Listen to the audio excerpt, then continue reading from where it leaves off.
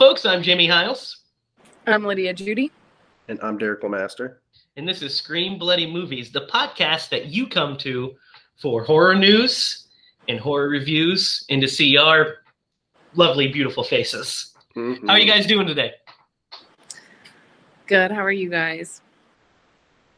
I'm doing great. Shitty. Oh, that's. You guys want to know the truth? You kind of look shitty.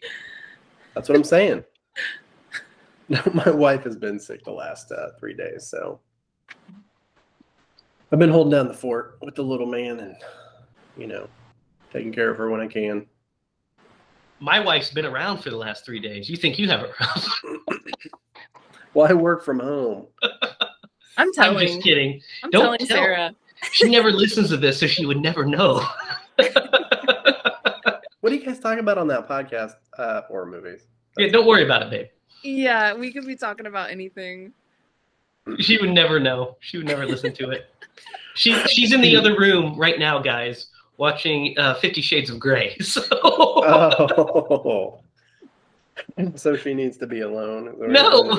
When she walked into the office, and she's like, "Hey, I'm not bothering you yet, am I?" And I said, "No." "Oh, okay, good, because I wanted to watch one of my movies." And I said, "Oh, 50 Shades of Grey." She goes, "How did you know that?" I said, "Well, because I'm a detective, dear." And also, she only owns like 5 movies. So you had a 20% chance of getting it right? I mean, she has more than that. But the reason I was able to deduce it is because she watched the Twilight movies the last several days. And I was like, well, the logical escalation would be 50 Shades of Grey. That's so funny. Oh, my God. So I'm a detective. I said, "Sarah, just remember, you've never seen me and Batman in the same room together." All right, so we've got a great show for you this week. We've got some, as you've seen the title, we're doing Wes Craven's 1991. It is 30 years old this year. People Under the Stairs. But first, we're going to open every podcast, like we do every week, with the horror news. And gang, we've got a bonanza of horror news today. Are you ready for this? Let's do it. Yes. The first biggest news of this week is The Exorcist. Remember a couple weeks ago, we talked about how we found out that they're making a new Exorcist movie with David Gordon Green involved with Blumhouse. Mm-hmm. Well, scratch that. It's no longer an Exorcist movie. It is now an Exorcist trilogy of films starring Ellen Burstyn as Chris MacNeil from the original Exorcist. So if you don't remember, Ellen Burstyn played the mom, Chris O'Neill. And so she is back in at least the first movie of this new planned trilogy. Word is so far, we don't have any word on Linda Blair joining it. She released a comment, said to all my fans asking about my involvement in the new Exorcist. As of now, there's not been any discussions about me participating or reprising my role.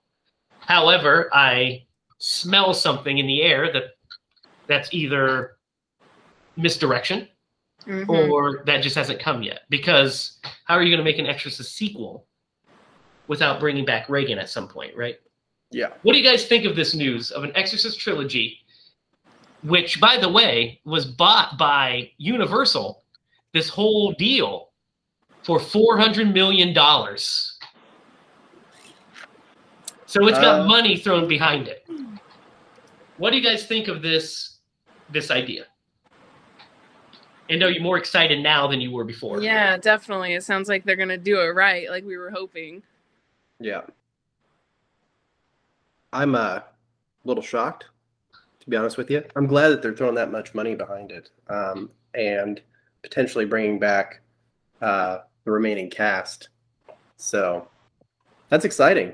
And that's a big, big investment on their behalf, although not that it's going to really be the same as, but didn't which horror franchise win over $1 billion?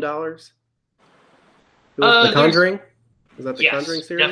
Definitely they did. There's And money to be made in that. I'm in that sure genre. Halloween is knocking on the door of that, if it's I'm not sure. there already. Yeah. I mean, it's made by David Gordon Green, who directed the remake or the sequel to John Carpenter's Halloween 2018, and is directing the upcoming Halloween Kills, which we have a trailer reaction to. You can click down in the description to find, and is directing the third in the trilogy, Halloween Ends. So it looks like David Gordon Green is giving The Exorcist the same treatment he gave the Halloween franchise, which gives me a lot of hope. And to think, his entire future hinged on a single scene in Halloween. You know which one I'm talking about? Yes, I do. They made the right decision. Yeah, we'll get into that when we review Halloween 2018 on episode 2095. Yeah. Lydia, you're excited about this news, yes? Yeah. Like I said before, I'm down for possession movies. Like I'm stoked, especially if they're going to put this much effort into it. Absolutely. So, this is big news if true. And I said if, we don't have any confirmation, but Corey Feldman was doing an interview, and he pretty much said that he believes that they have settled the lawsuit. Victor Miller and Sean Cunningham have settled the lawsuit for the Friday the 13th franchise. So and why would he know this? Well, because he's Tommy Jarvis. That's where I was going with this. Yes. And in the same interview, he talks about how he would love to do a new Friday the 13th as Tommy, coming back 40 years later, kind of like the Halloween reboot. Yeah. And he said, here's what he had to say about that. He said, interestingly enough, some guy came up to me at a party. This is true, 2 weeks ago, and said he has resolved the rights issues. He's a lawyer and has resolved the rights issues around Friday the 13th, and things are working out. And now they'll be able to start making Friday the 13th movies again. So if this is true, this is beyond exciting news for us, right? Mm-hmm. Yes, we were just talking about this. We were talking about how it's been since 2008 or 2009. 2009 is when the Platinum Dunes remake came out. So it's been over a decade without a Jason movie, and that's way too long. For sure. And it's hard to believe that it was that long ago, but also I really enjoyed that movie. So, I'll be glad to get back in the saddle again. Yeah, I quite enjoy that movie too. We'll do a review on it one of these days. Yeah. We might do a Friday the 13th movie coming up. You never know. You don't know. Lydia, your take on this news and a possible Corey Feldman as Tommy Jarvis. I really like Corey Feldman. I always have. I don't really follow him very closely nowadays, but I'm sure he'll do great in a new one. Yeah, I would like to see him. It'd be cool to see him come back, but I'm kind of partial myself to Tom Matthews as Tommy Jarvis from Friday the 13th Part 6. That's kind of my favorite iteration of that character besides young Tommy. Derek, what do you think? I'm super excited about this news. In the Tommy Jarvis. Yep. Feldman or Tom Matthews? Oh. Oh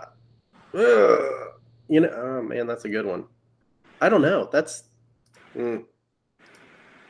Thanks for putting me on the spot.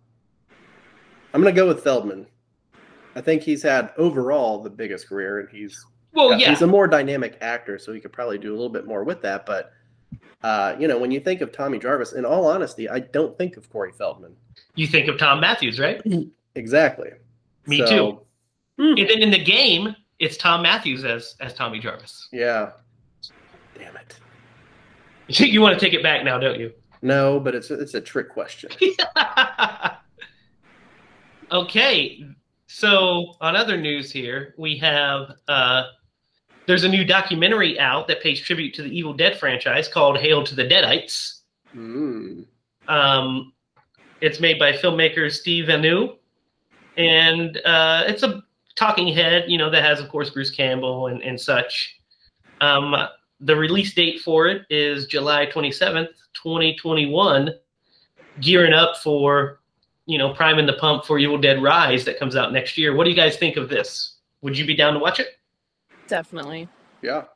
Love horror docs. Yeah. Love them.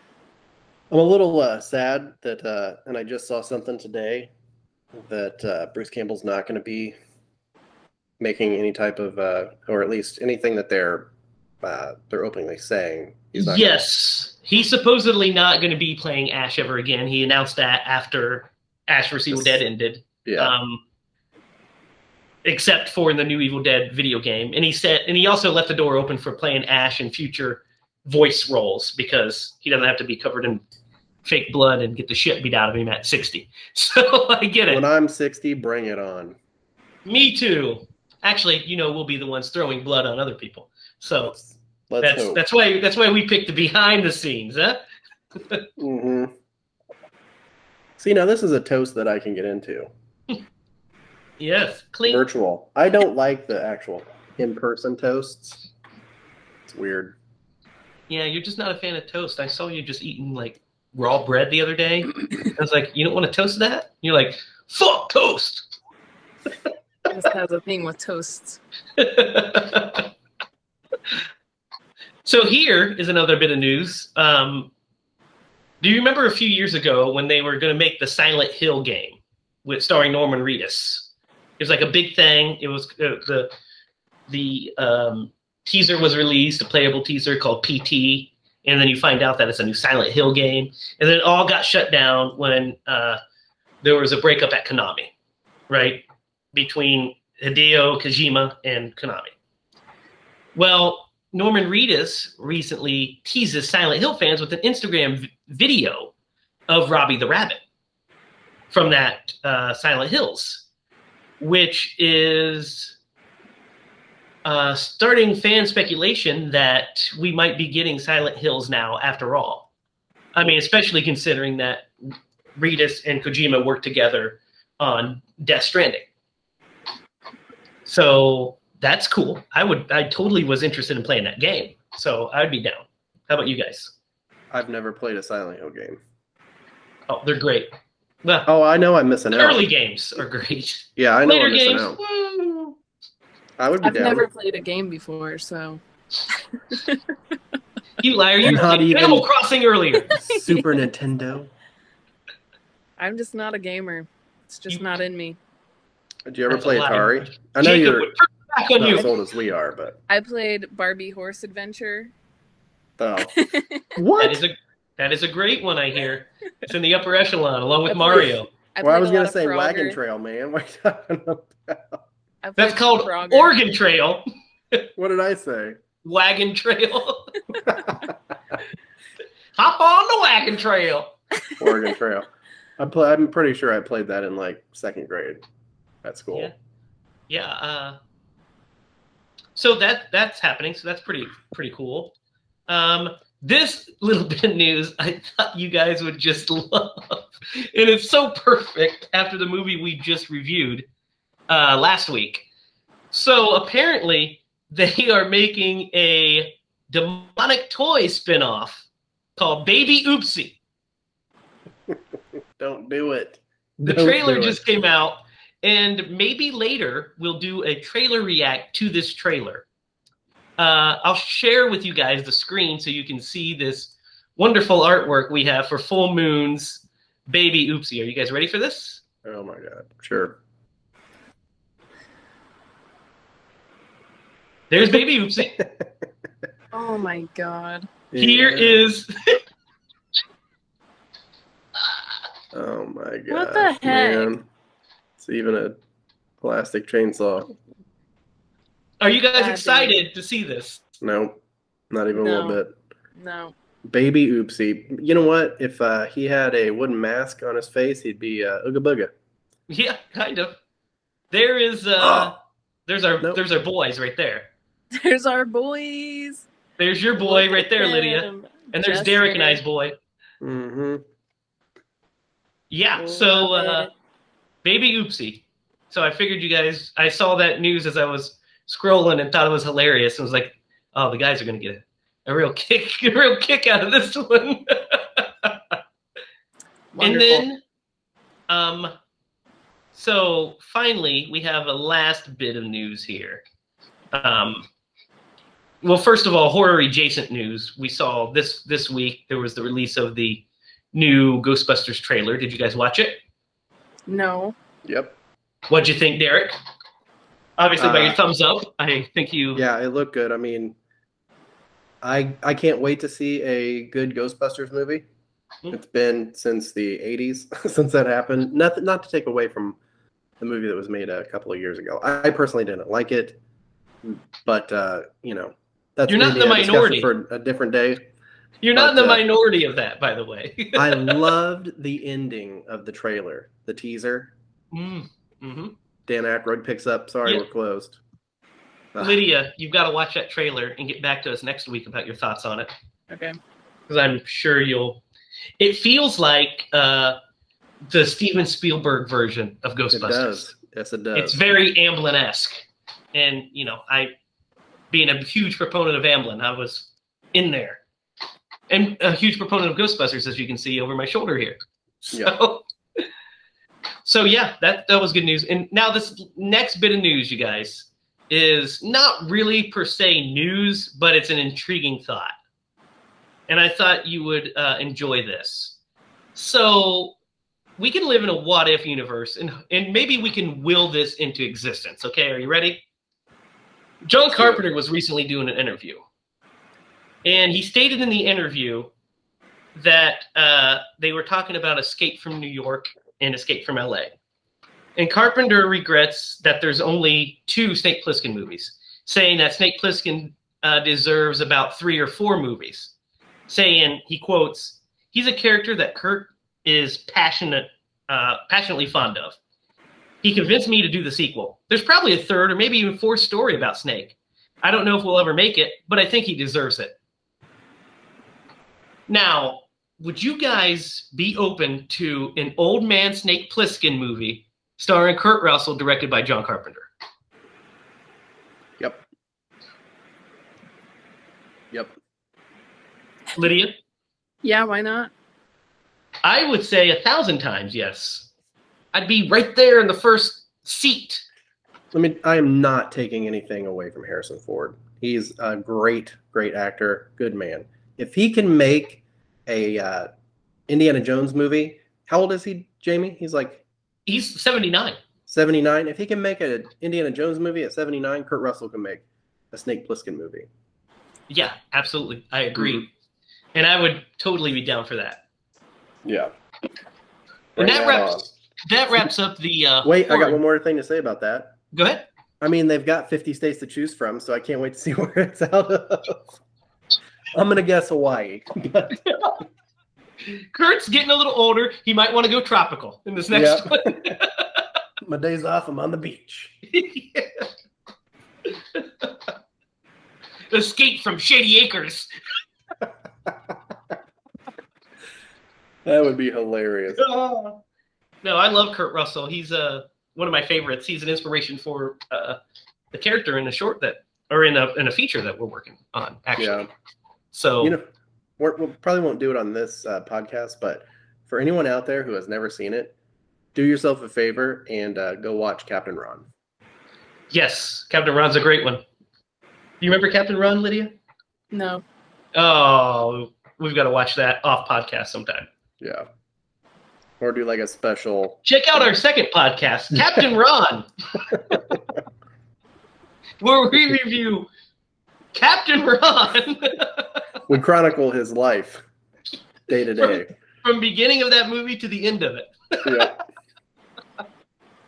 All right, guys. Enough messing around. I've got one more thing for you, a little surprise. You guys like surprises, right? Are you ready? Yep. All right, here we go. Sharing something with you. You guys can see everything, right? Yep. Not yet. All right. Can you see now, Derek? Only your mouse moving around and a black screen. See? We're going to do a Wes Craven quiz. Oh, no. 4-minute quiz. Are you guys ready to No. knock I mean- this one out of the park? We're going to need your help, I'm sure. Yeah. No, I think you guys got this. What was one of Wes Craven's best known nicknames? Okay, I do King know of this one. Gore, Master No. of Horror, or Prince of Terror? I'm going to say Prince of Terror. Lydia. It's Master. Oh, I'm sorry. It could not Lydia. be Master. I don't know. Is it I would Master? say Master of Horror. That is correct. He was considered a Master of Horror. Where was Wes Craven born? Tacoma, Washington, Los Angeles, or Cleveland? This is a Jamie question, but I've got a guess. Yes. I'm going to guess Cleveland. Lydia. I was gonna guess Cleveland also. Let's see. You guys are correct. Cleveland, Ohio, in 1939. Wes Craven was best known for creating which film franchise? Hellraiser, Friday the 13th, or A Nightmare on Elm Street? Nightmare on Elm Street. Nailed it, Lydia. It's like probably the only one I know. You know two so far. Craven abandoned his career in academia to create what sort of films? Adult films, action films, Saturday morning cartoons? I feel like this might be a trick question. I'm going to go with action. Lydia? Action. I will say adult films because that is the correct answer. Oh my goodness. I felt like this was a trick question. He used a synonym for his work. He directed adult films early in his career because that's how he learned to edit. For Sean Cunningham, by the way. I mean, if you're going to get into the business, might as well start there. What was the name of the first film that Craven directed? Was it Here Come the Tigers, Together, or The Last House on the Left? The Last House on the Left. Lydia? Last House on the Left? Correct. I've never even heard of Here Come the Tigers. So I don't know what that is. Ooh, this one I don't know if I even know. What was the budget for The Last House on the Left? Was it $87,000, $187,000, or $387,000? I'm going to guess 187. Lydia, 87. let's go with your guess. You are correct. Dang it. I just That's figured amazing. because it was such a low-down, dirty movie. Yeah, not much to it. Yeah. I wonder what the can we hang there for just one Right there. second? Oh, yeah, you're going to Is see it what they... telling the conversion? Yeah, what's the conversion to that? Go ahead and check it. Yeah, more than 3 million. So that's what it made, right? Mhm. What year did that come out in? 1971, I think. And that was I'm kind of guesstimating. $87,000 in 1971. Maybe it's a little later. Let me double check. So that would be, 1972. That was close. yeah, we'll go with 71. So it looks like the conversion would be about price different. Yeah, so 583,000. Yeah, so about $500,000 then, which is Yeah. still very, very little money. Why was The Last House on the Left banned or censored in many countries? Explicit sex scenes, incredible profanity, graphic violence. So graphic violence. Yeah, Lydia, I would say violence. that is correct. They were the top violence, made it famous. How many times did Craven marry? 3 times, 4 times, or 5 times? I don't know the answer to this one necessarily. I'm going to go with 5. There's a hint here. You want to check the hint? No. Okay. I mean, you can if you want to. I'm going to go with 5. Lydia. That business is I'm gonna hard. say 4. Okay. I will go 3. Well, we'll pick yours, Lydia. Oh, I was right. It was 3 times. Damn it. Dang. What role did Craven have in the creation of 1996's Scream? Was he the editor, producer, or director?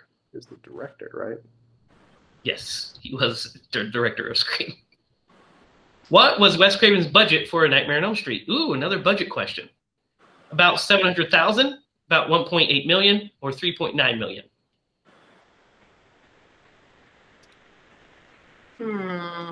This, I would guess 1.8. Lydia? Yeah, 1.8. Okay, I think it's around 700,000. Let's see. You guys are correct. Oh. Look at that, 1.8, but gross less than 2. The movie was made for less than 2 million, but grossed 26 million domestically. Craven frequently collaborated with which well-known Hollywood figure? Fred Lincoln, Sean Cunningham, or George Lucas? I'm going to go with Sean. Lydia? I have no idea. I will say it's Sean Cunningham. It is. I don't remember the epic George Lucas Wes Craven film. Why wasn't a computer game called Wes Craven's Principles of Fear ever released to the public? I've never even fucking heard of this. Is it because the publisher failed? He hated it. It was too violent. I'm going to say he hated it. Lydia. I'd be shocked if it was too violent. He hated it. Yeah. Oh, the publisher failed. Oh, we missed 2 now. Thinking? How much did Scream earn at the box office? 376 million, 173 million, or 87 million? The original? Yes.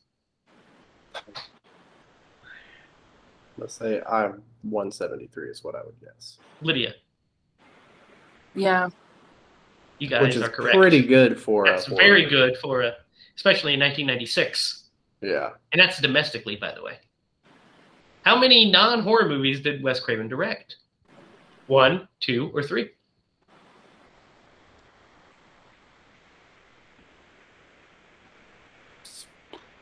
Two. I can think of one right off the top of my head. How many? 1. Derek? I'll go with 1. All right. I believe the answer is 2. Let's see what it is. Oh, you guys are right. It is 1. Oh, shoot. I was thinking 1 would have been more of a thriller, but I guess they considered, like, Red Eye is not a horror movie, right? Red Eye is a thriller. Oh, I love Red Eye. Yeah. So I was thinking Red Eye and Music of the Heart. But I guess they consider Red Eye a horror movie instead of a thriller. It'd be terrifying. Yeah, I mean, yeah, but you know, it has more thriller conventions, in my opinion, than horror conventions. For sure, yeah. Who starred in Music of the Heart? Meg Ryan, Barbara Streisand, or Meryl Streep? Never seen this movie. I've never seen it either. It's very good, and the answer is Meryl Streep. She was nominated for an Oscar, actually. You guys didn't know Wes Craven directed an Oscar-nominated movie? I did not. Which actor skyrocketed to fame after appearing in a Wes Craven film? You guys know this one. Johnny Depp, Johnny Tom Depp. Selleck. Yeah. Johnny Depp. You guys sure it's not Tom Selleck? I mean, it could be, but The classic Tom Selleck Wes Craven crossover.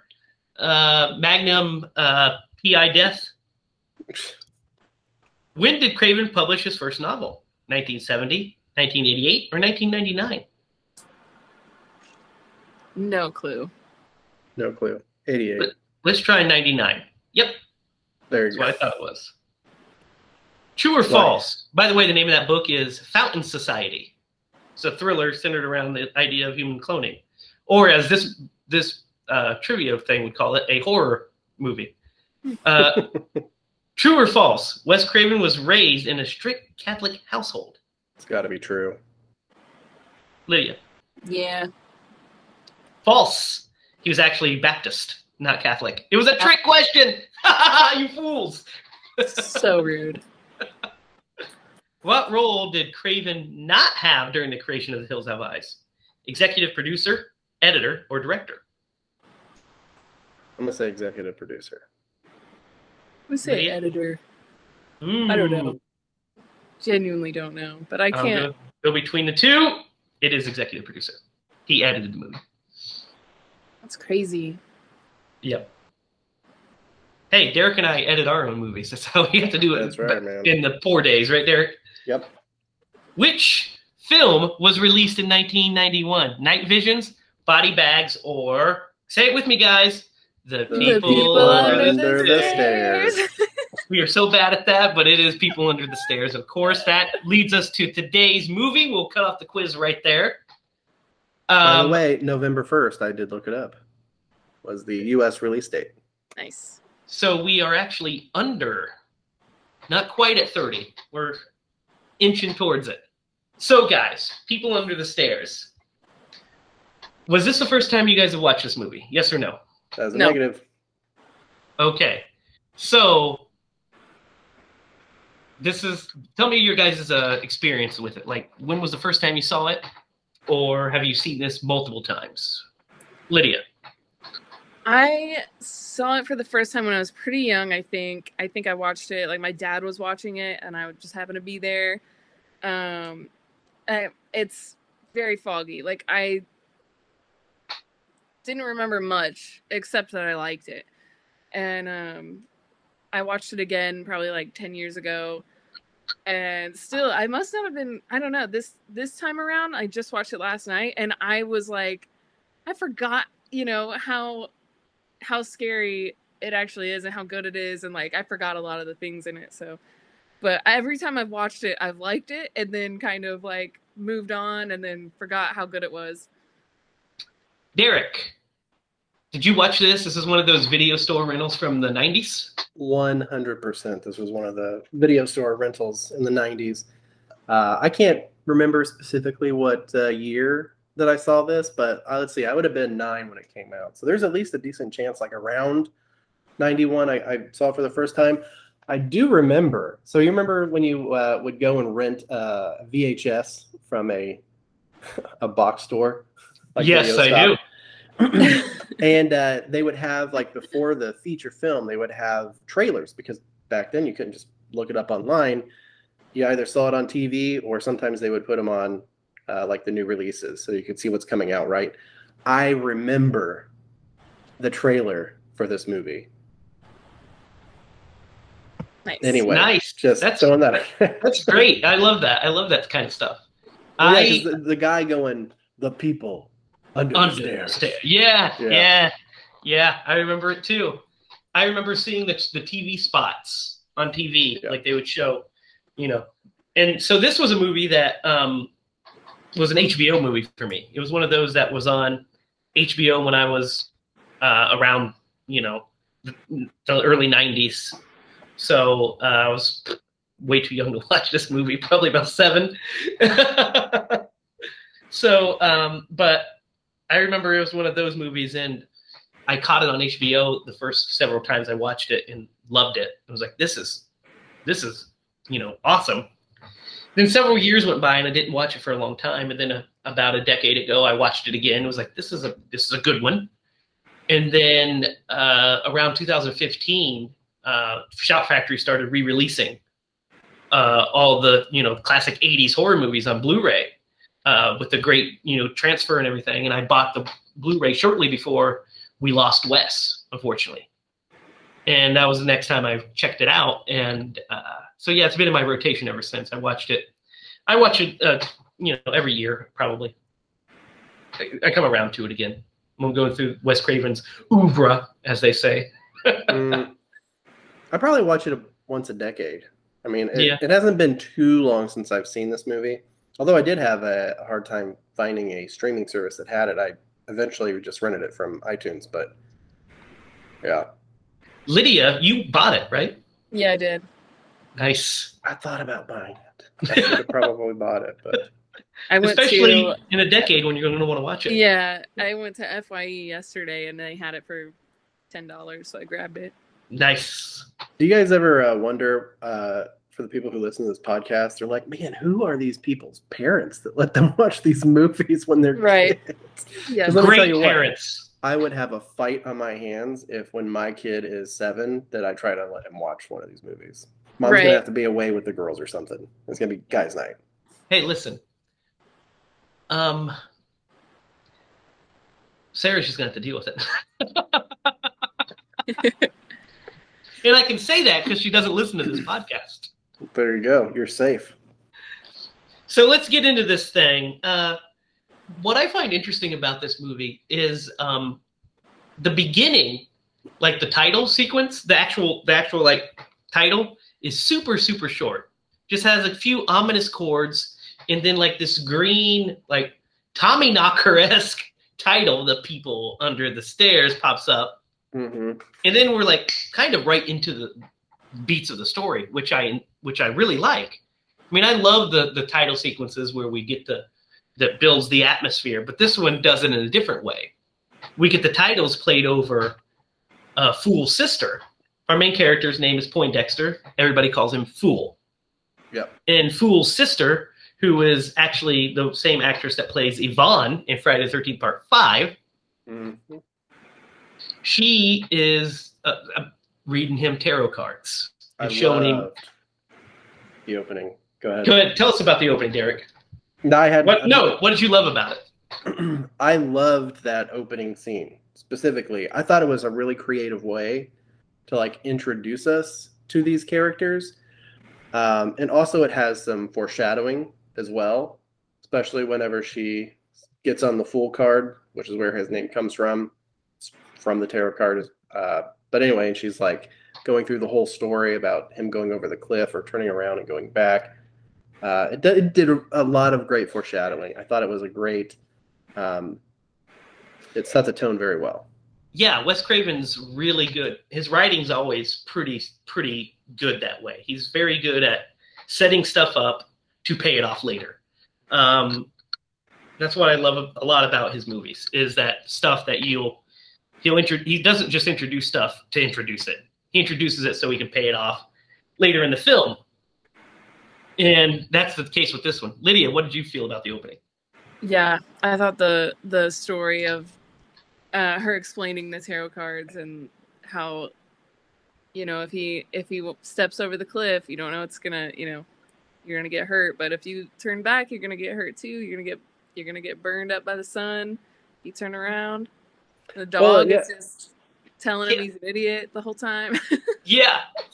Well, and I love the when she's like, if you turn around and you get burned by the sun, but when you come out, you're a man on the other side. Yeah. Yeah, and that's Fool's whole journey of this movie. 100%. Yeah, it was so spot on. I of all the movies that we've reviewed so far, this is probably my favorite opening, just because how well it was like set and it played out. Yeah. So we're introduced to Fool, who is a child. How old is Fool? 13. 13, something like that. He just turned 13. Yeah, that's right. It's his 13th birthday. Yeah, that's correct. So Fool is 13, and the story is basically, the setup is that he's about to be evicted. They're about to be evicted from their shit ass apartment. The ghetto. In the ghetto. And which is overseen by, at the time, just these nameless landlords. Mm-hmm. They don't know who the landlords are. They just know that the landlord's evicting everybody because they're going to knock them down and put in some condominiums so they can make more money. Really, they're trying to gentrify this area. It's gentrification. They're trying to wipe out these people of color so they can bring in affluent, rich people in condominiums. It's very political for 1991, and sadly still relevant in 2021. That's what I was going to say. That doesn't seem like much has changed.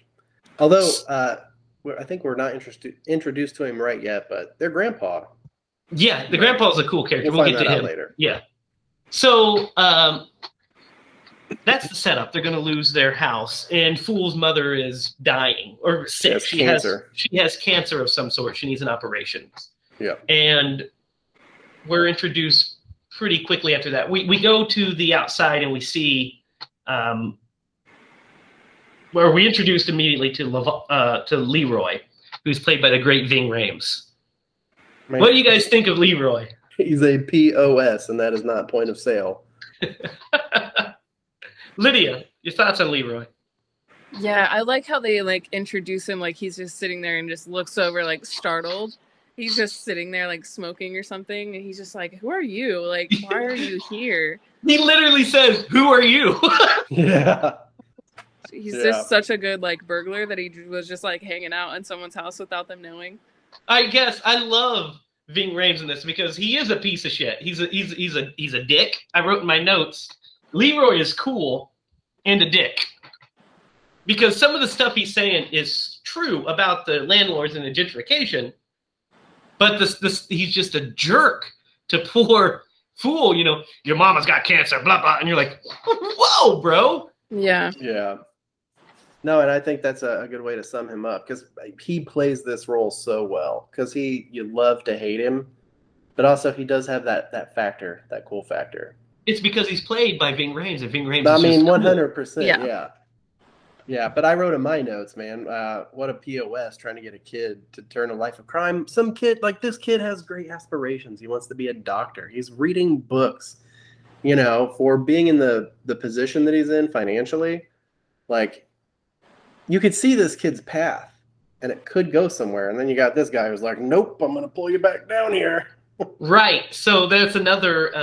That's the other point of the scene is that it's setting up the quest that Fool has to go on, which is Leroy is basically saying, "Hey, you have no other way to support your family. I need you to steal from me because I found this document basically that says that it's from a coin collector." That says that he's interested in buying these rare coins that the landlord has. And come to find out it's the landlord of that building. So his plan is to have Fool go in and scout the place, not necessarily break in. His goal is to let him, like if it was a normal family, a normal people, he would be the Boy Scout, go in, could kind of survey the area, come out and say, yeah, here's what it looks like.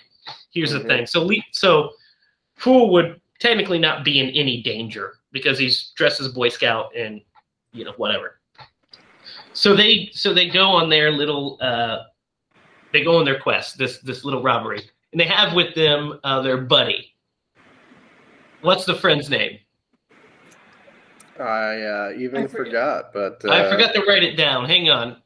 Yeah, I didn't write it down. His name is Spencer. Spencer, that's right. So they're introduced to Spencer. When he goes outside and we're in the urban neighborhood, I just get flashbacks to early 90s city life.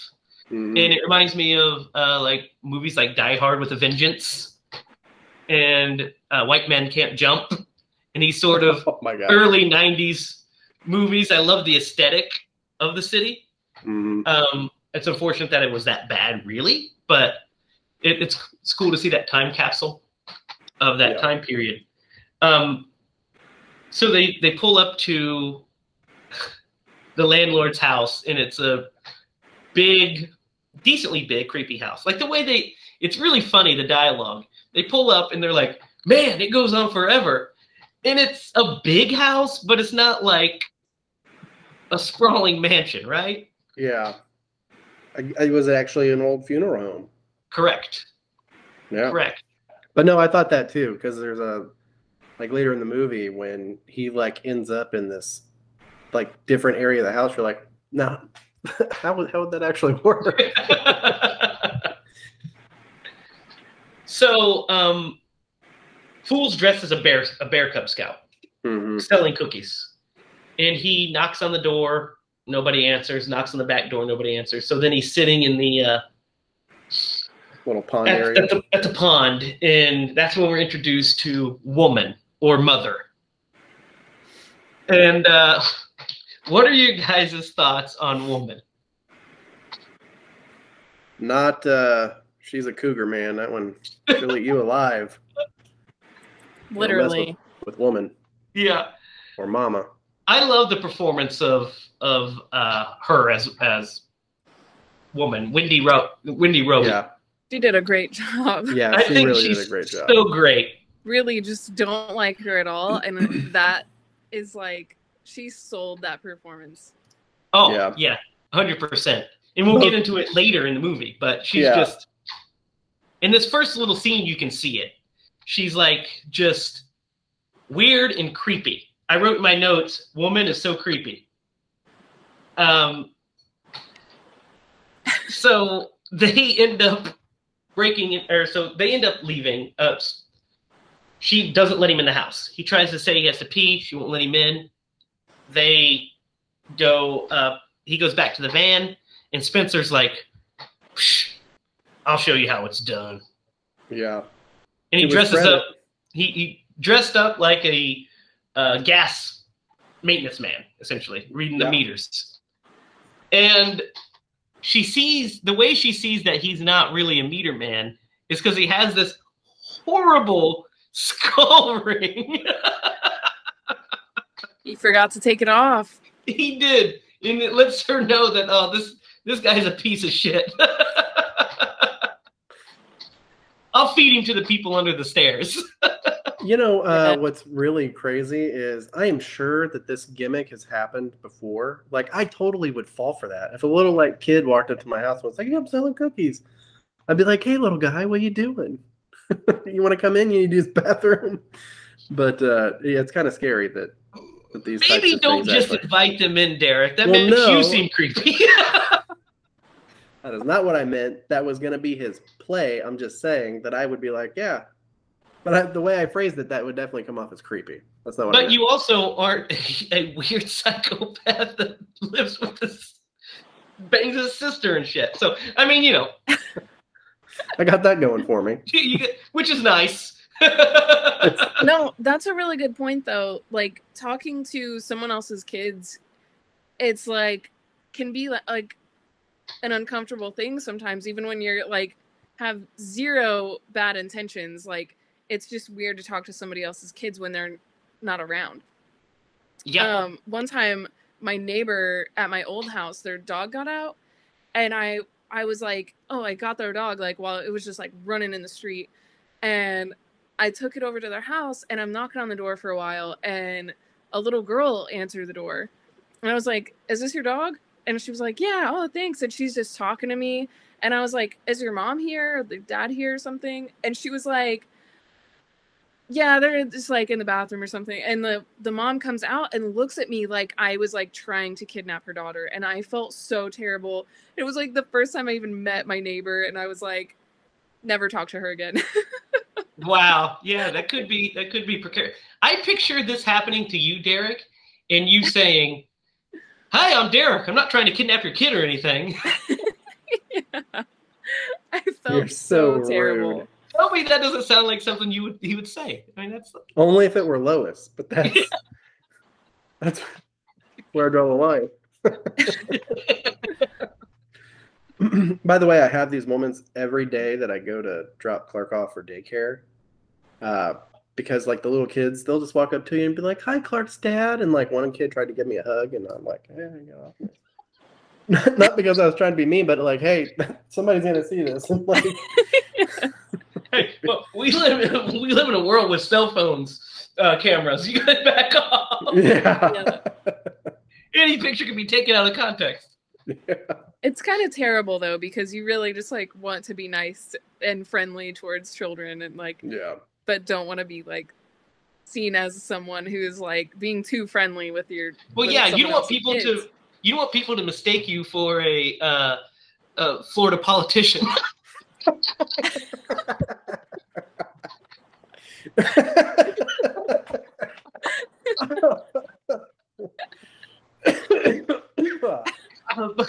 But now that we went on our tangent about the dangers of children talking to strangers, stranger danger, folks. Not recommended by Screen Bloody Movies. Spencer goes inside and disappears.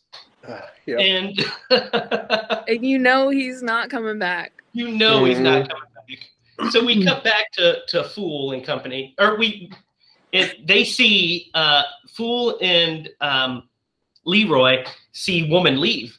And Leroy is just like, "What? There's no way she left Spencer in there. I bet he's stealing the gold for himself." Yeah. And I'm like, I would be thinking he's dead. Yeah, for sure. Yeah, I would too. Or there's somebody else in the house. By the way, I did want to touch base on, because the first time that we see Daddy, which is Everett McGill. Everett McGill as man or daddy. As man, yeah. The first time we see him, you're like, he's sitting there eating his steak like a That's right. creepy guy, and he like spits out a buckshot, and you're like, this guy must hunt. Little do we know he's a cannibal, but Yes, that's a great first scene for them. I'm sorry I skipped that. I forgot about that. That is a great first scene because I love the way it's lit. It's like kind of red and it's dark, and you see Alice in the background just kind of being meek, and she asks a question because she's talking about getting rid of the people, the undesirables, which is Yeah. very coded. And she's like, let's get rid of the undesirables. And Alice asked the question, well, what happens when you kick them out? And she said, speak when spoken to. And and so then we see Daddy or Man eating his steak with the buckshot, and he's like, they're going to be out tonight or midnight tomorrow. Yep. And was that a steak? I remember seeing ribs in there. It's not a steak; it's a person. But I mean, it wasn't like a human steak. It was like ribs. It was like just human meat in general because he's cutting it with a fork, and then he's also has the ribs. He's just eating people. It looked pretty raw too. Yeah. Well, we know later he just eats pieces of Leroy when he's cutting old boy up. Wow. So, spoiler for the next few minutes when I talk about Leroy. I feel like I could have gone without that scene. Really? Personally, yeah. I was like, I feel like it told you too much. Too soon. It may have, but it's also, I think it's pretty good foreshadowing because you don't see what he's eating. You just see the buckshot. Yeah. So it's like, oh, okay. It's one of those things that you, like later on in the movie, your mind goes back to that especially scene when he's shooting at them with the shotgun. You're like, got it. You connect that dot. Yeah. Yeah. So, Fool and Leroy break into the house and are confronted by Prince, their giant Rottweiler, which, by the way, the actor dog that plays Prince, how adorable, right? Amazing. There's 4 of them. Yeah, beautiful dogs. And I thought the same thing. I was like, these dogs are amazing. There's some great stunts with the dog too. Some cute little moments. But they end up prying open this metal door. Prince attacks them, and they basically block him out with the broom or with a mop. Yeah. And are like checking the house out. And Fool hears a noise in the basement. He's supposed to stay downstairs to keep guard while Leroy goes upstairs. And he hears a noise in the basement.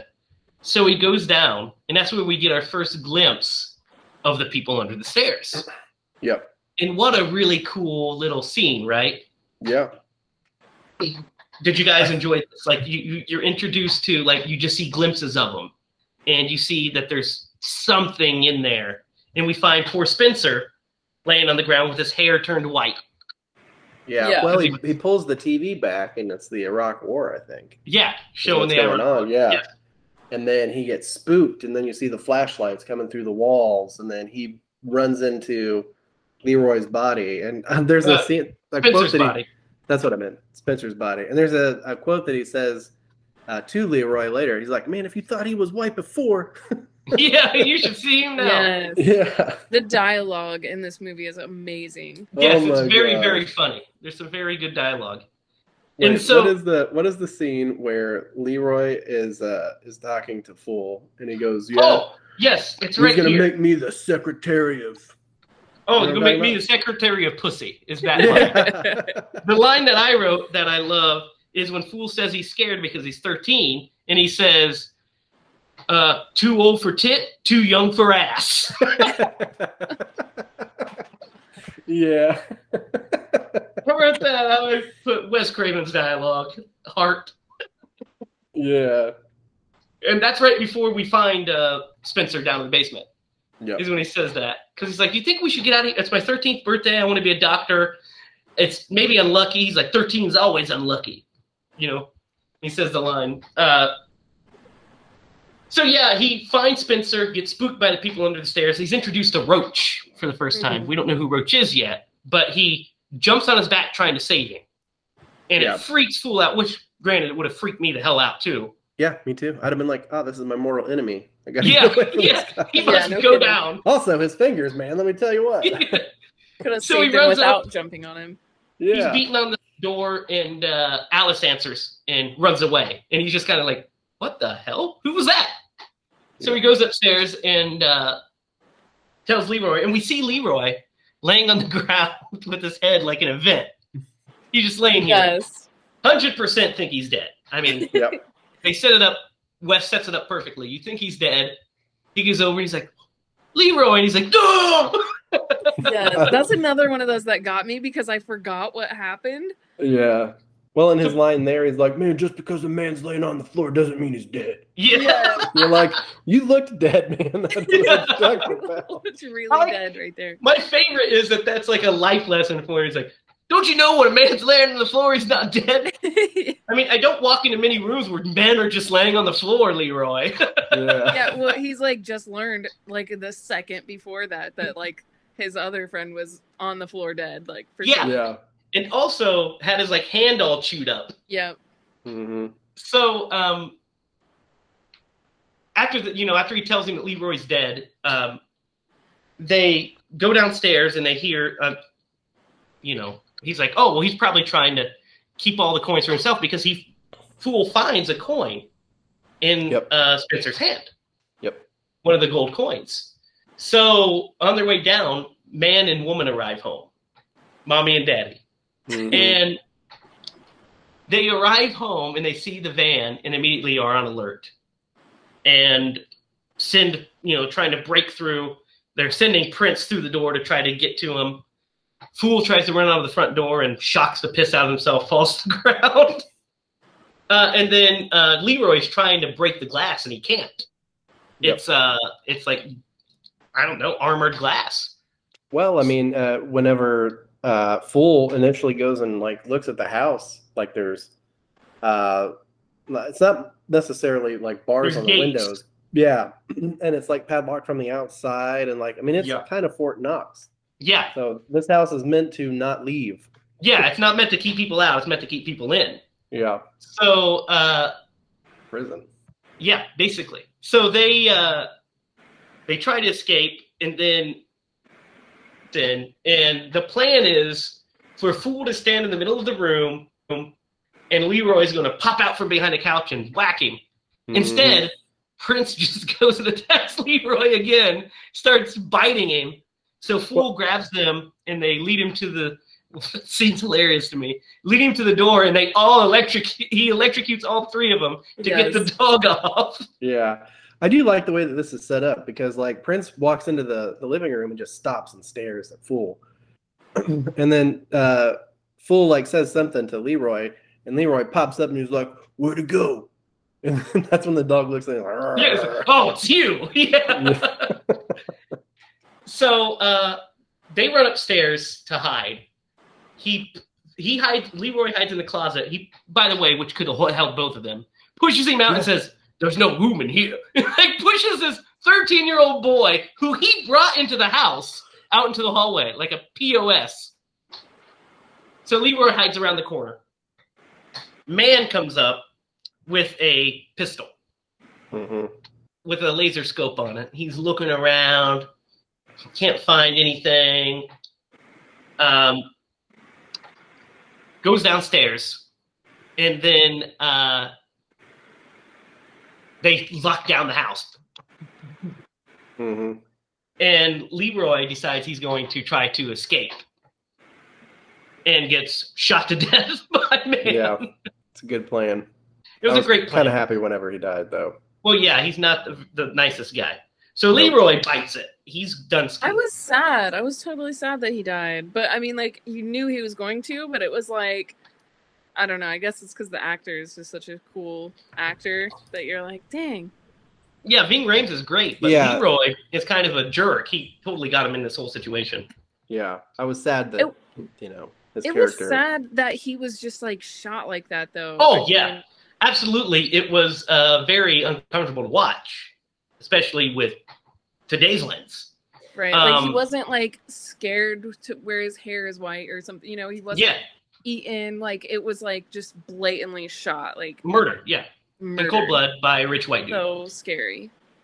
Yep. Yeah. Yeah. And I do like the play on Fool's name because as he's dying he says, "Run, fool," Yes. or something like that. Yeah. And then Yeah. Daddy's like, "He called me a fool." As he's dancing around in the Which by the way, yeah, I love that he runs down the stairs and he starts dancing with her. Got him, I got him. Who was the fool? He called me a fool. Yeah, dude, I'm telling you what, Love. I forgot Yeah. the humor that was in this movie. Yeah. Yeah. It's I enjoyed this movie not only because it was well done overall, but like the humor in it was actually like really good, and it hit the marks Yes. Yep. when it was supposed to. Yeah. So then we basically Alice lures him into her room, like she pulls him in to save him.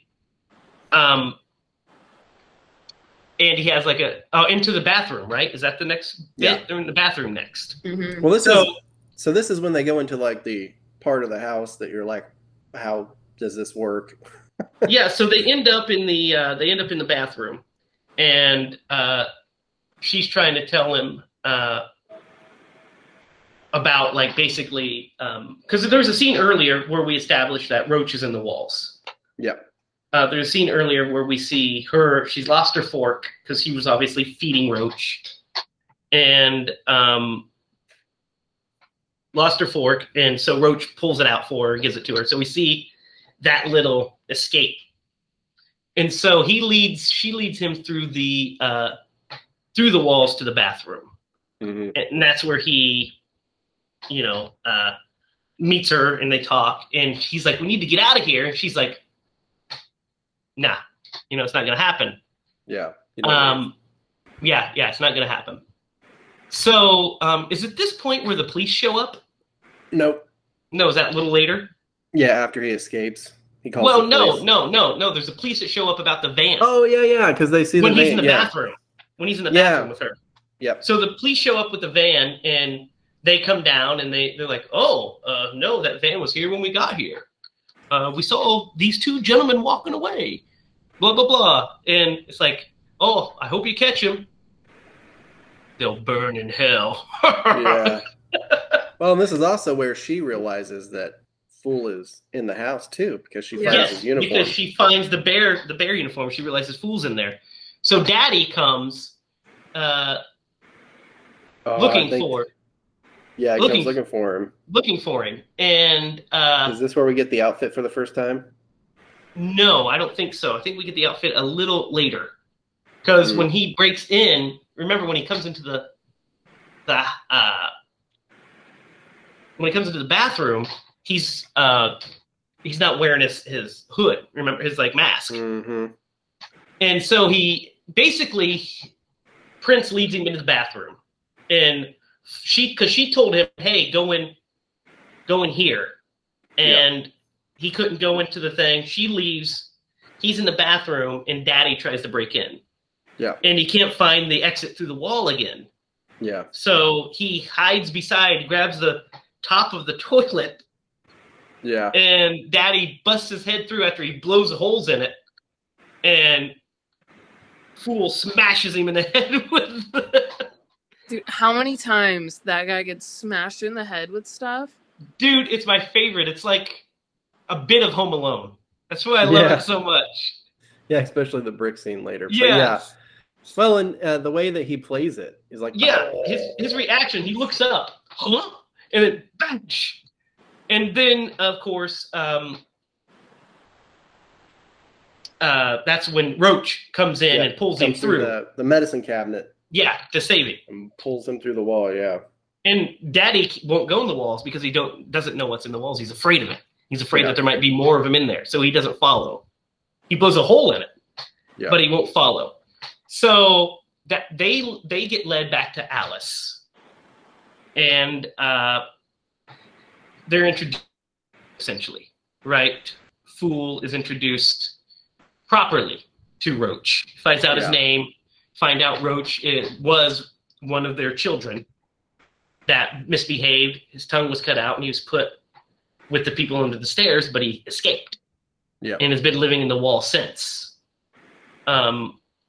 Actually, during this scene, we get this chase scene. Prince follows them into the walls, and Roach tricks him into stepping on the spot. And there's this great, cute stunt where they pull it, and the dog slides down a slide. Yep. But this is also where he makes a mistake. Roach does. And what he uses as bait for the dog to get him to stop is one of Alice's little dolls. Was one of Alice's dolls, right? Yeah. So he slides down. The dog does. They see the toy, and really, he's gotten to Alice, is what woman says. He's gotten to Alice. Yep. So they bust in the room while Alice and Roach and Fool are talking. And he shoots at Roach and kidnaps Fool. Yep. He gets And- Roach too. Yeah, he hits This is the Roach with scene. with the shotgun blast. Roach escapes, but he hits him with the shotgun blast. And then he captures Fool and makes Fool clean up Leroy's dead body. Yeah. Or at least clean up the Help him drag it down to the dragging basement. down to the basement. They make Alice clean, which, by the way, most disturbing scene in this movie is coming up.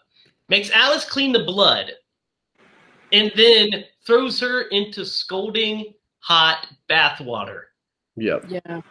because she got blood on her new dress. Yeah. This scene was disturbing for me still, this last time I watched it. What are your thoughts on this scene? Super disturbing.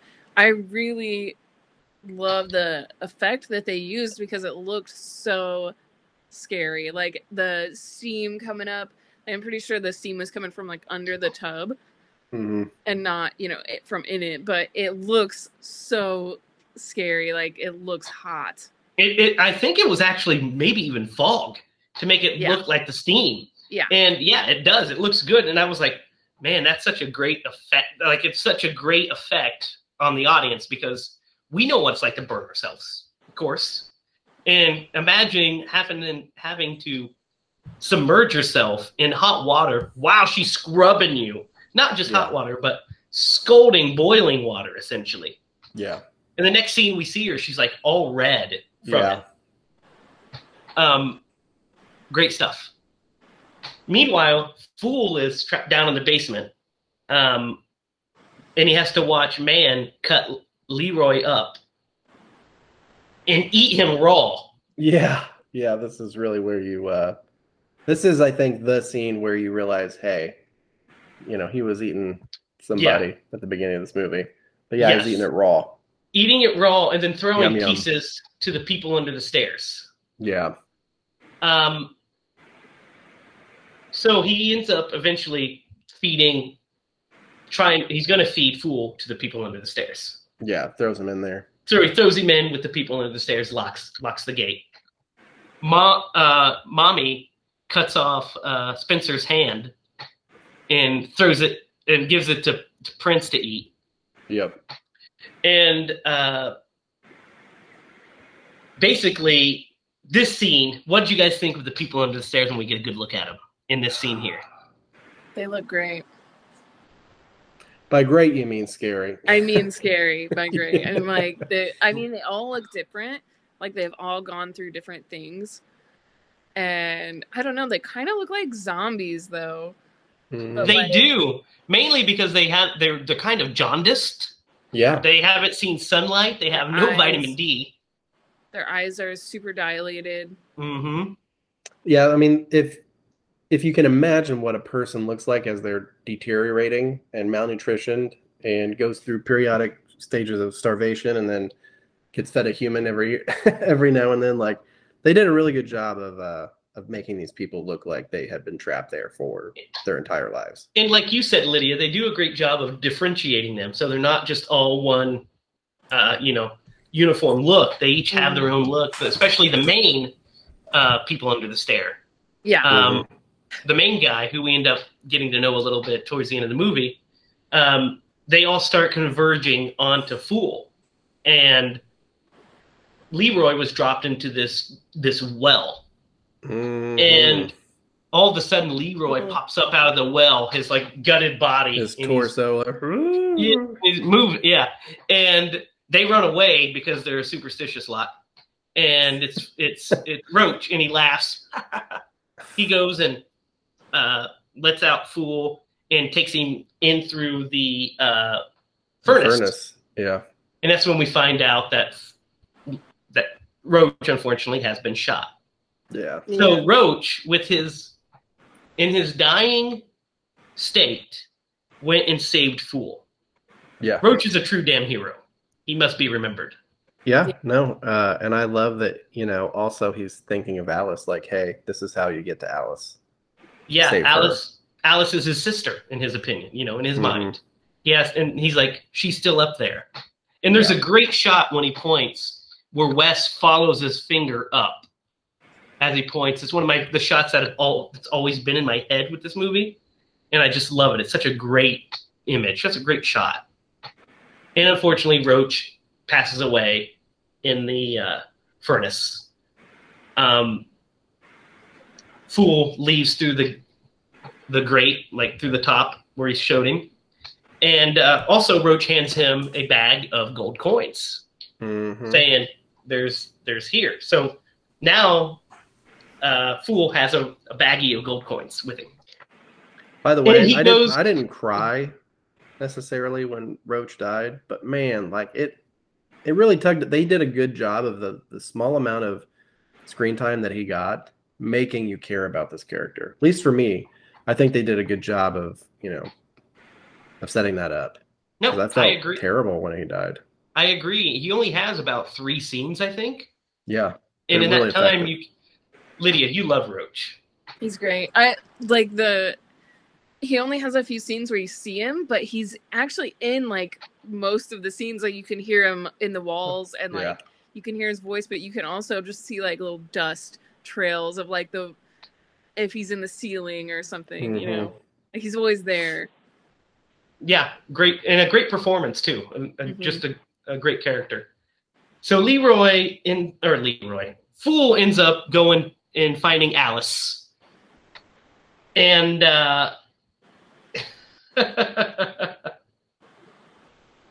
oh yeah, I just read Roach's death. So she ends up going and. He ends up going with Alice, and they try to make their escape from the people under this, or from man and woman. And I think this, Derek, is where we get the first glimpse of the GIMP suit, isn't it? I think so. Yes, because I want to say that it was a little bit earlier in the scene. A little earlier. Man, yeah, because I wrote GIMP suit. Yeah, when he popped out with his outfit, I'm like, first off, I don't know who the person was who was like, the only thing that he's missing is a full-out bondage suit. We should put him in that. But, yeah, when he popped out, I'm like, yeah, that is hilarious and unfortunate at the same time. Yeah, the GIMP suit is one of the excuse me. The GIMP suit's one of the funniest bits of this movie. It's also incredibly disturbing and creepy. Like serves both purposes. So when the first time I see him, he's like running around with his GIMP suit, you're like shocked. What the hell's going on here? See, wearing a GIMP suit? I would love to know if that was like always the way it was supposed to be, or if somebody was like, "Hey Wes, I got an idea," and he's like, "I love it. Let's do it." Here's what's interesting. This is the second movie in the 90s, or the first of 2 movies. It's the first of 2 movies that feature Ving Rhames and a GIMP suit. The other being Pulp Fiction.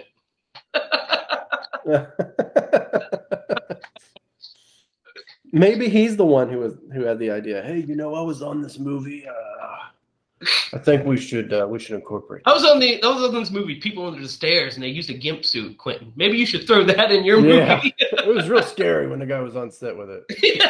I did not enjoy it. So what's the next beat, Derek? What happens next after this escape? Well, so he climbs out on the roof. He tries to get Alice to come with him. This is her opportunity to escape, and she just can't do it. And so he jumps off, and that pond comes back later on. So I'm wondering, I'm trying to remember, did they end up in the attic already? Yeah. Is that where they go? So they go through when he hang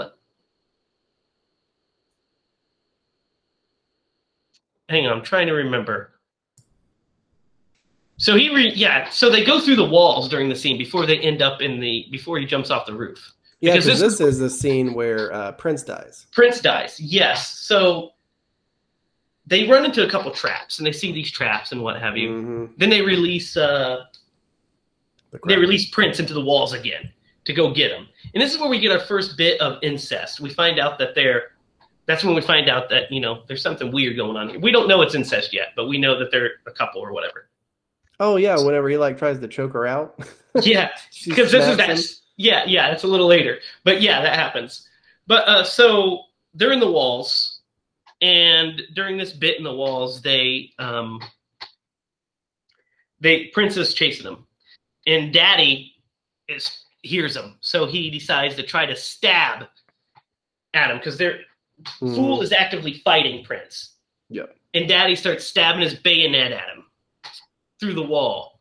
And it gets to the point where he slams him up against the wall and Daddy stabs. And there's this cool little tense beat where you see the blood run down the wall. You see the bayonet come out. Scene. Yeah.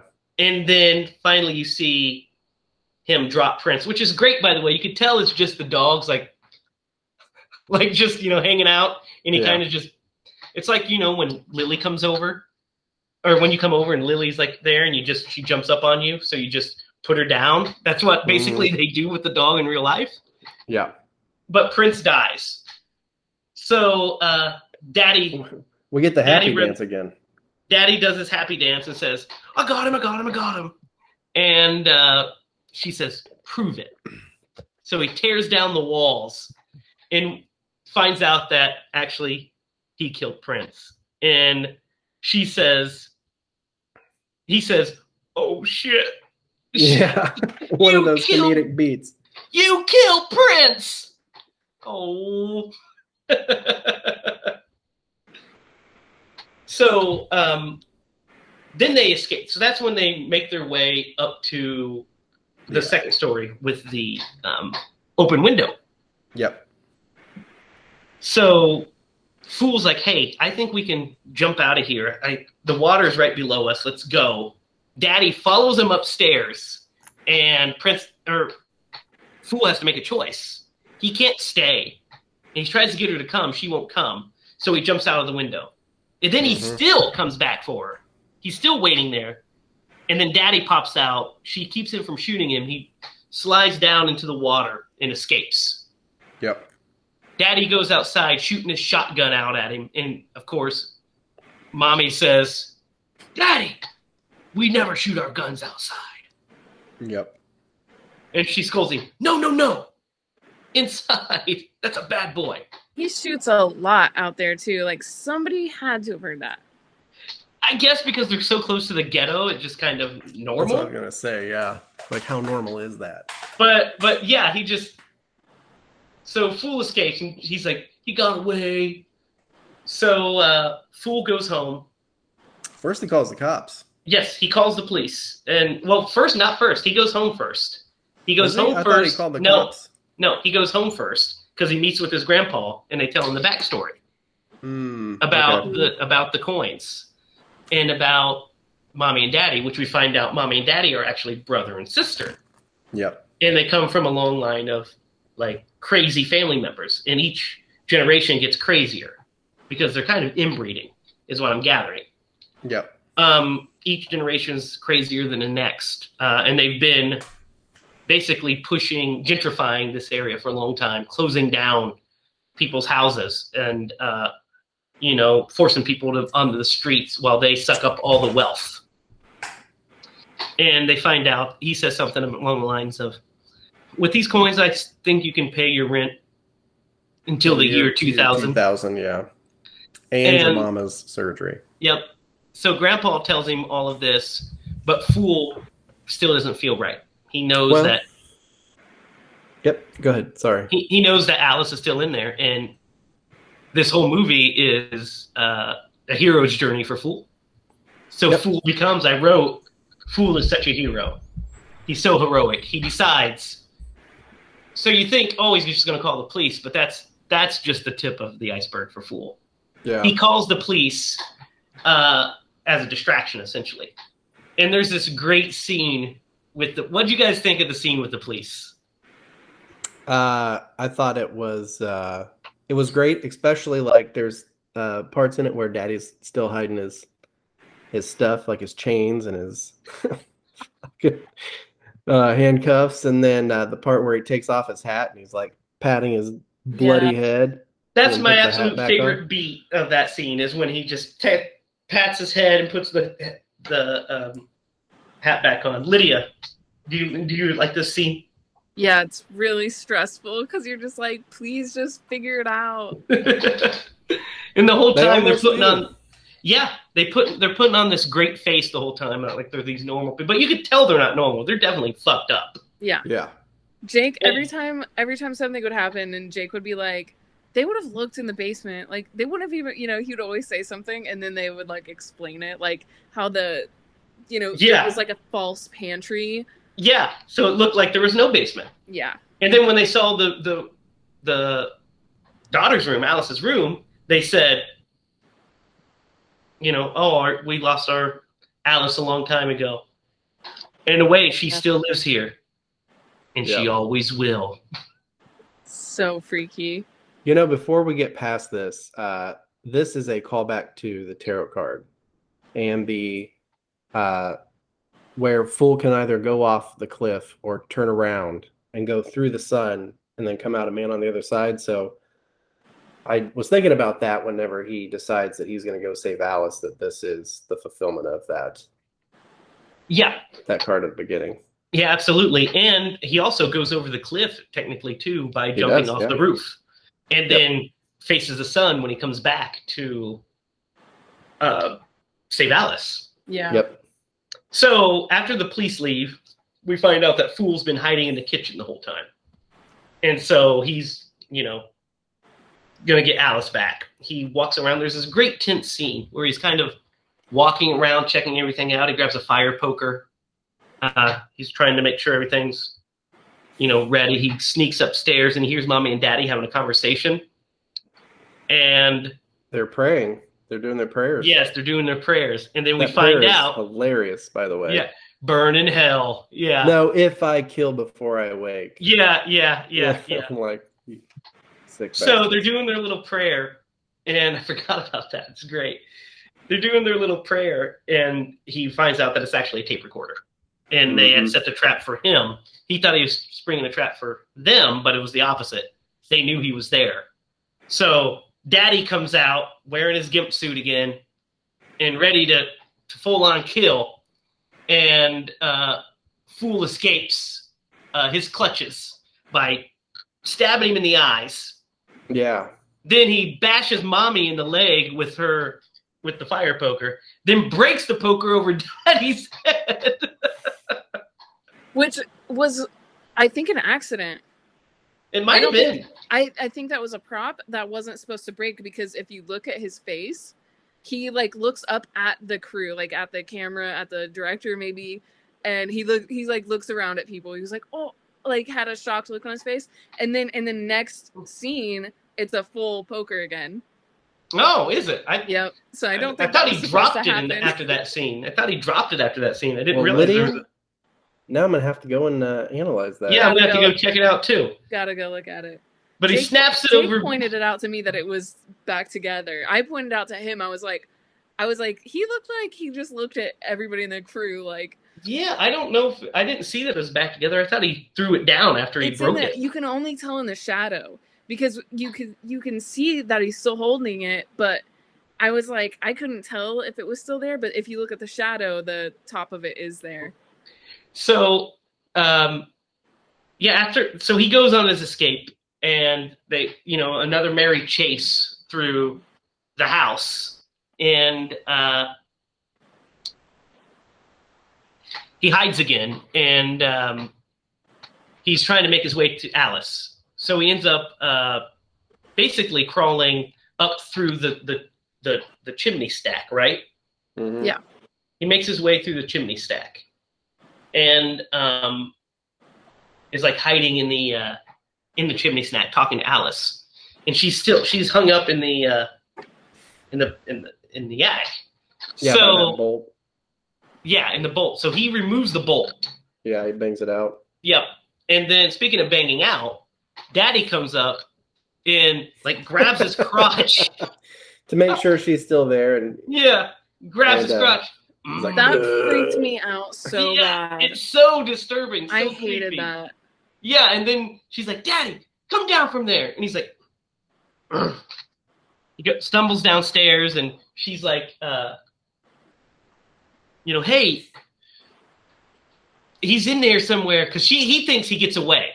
He thinks he gets away again because he goes and sees the back door. Thinks he's escaped again. He's like, he escaped again. So, Fool and Alice decide the best way to get out is down through the chimney. Mm-hmm. And another Home Alone scene. yeah, so they're in the chimney, and Daddy goes down there, and she's talking. He and Mommy are having a discussion, and he's like, we should just kill her. And she's like, no, she's our baby. He did it with him. I know it. It's my favorite. She did it with him. I know it. And she's like, not my baby. She's a whore. And then she slaps him. Yeah. And then he starts strangling, like choking her, making weird grunting noises. Really fucking creepy and awkward.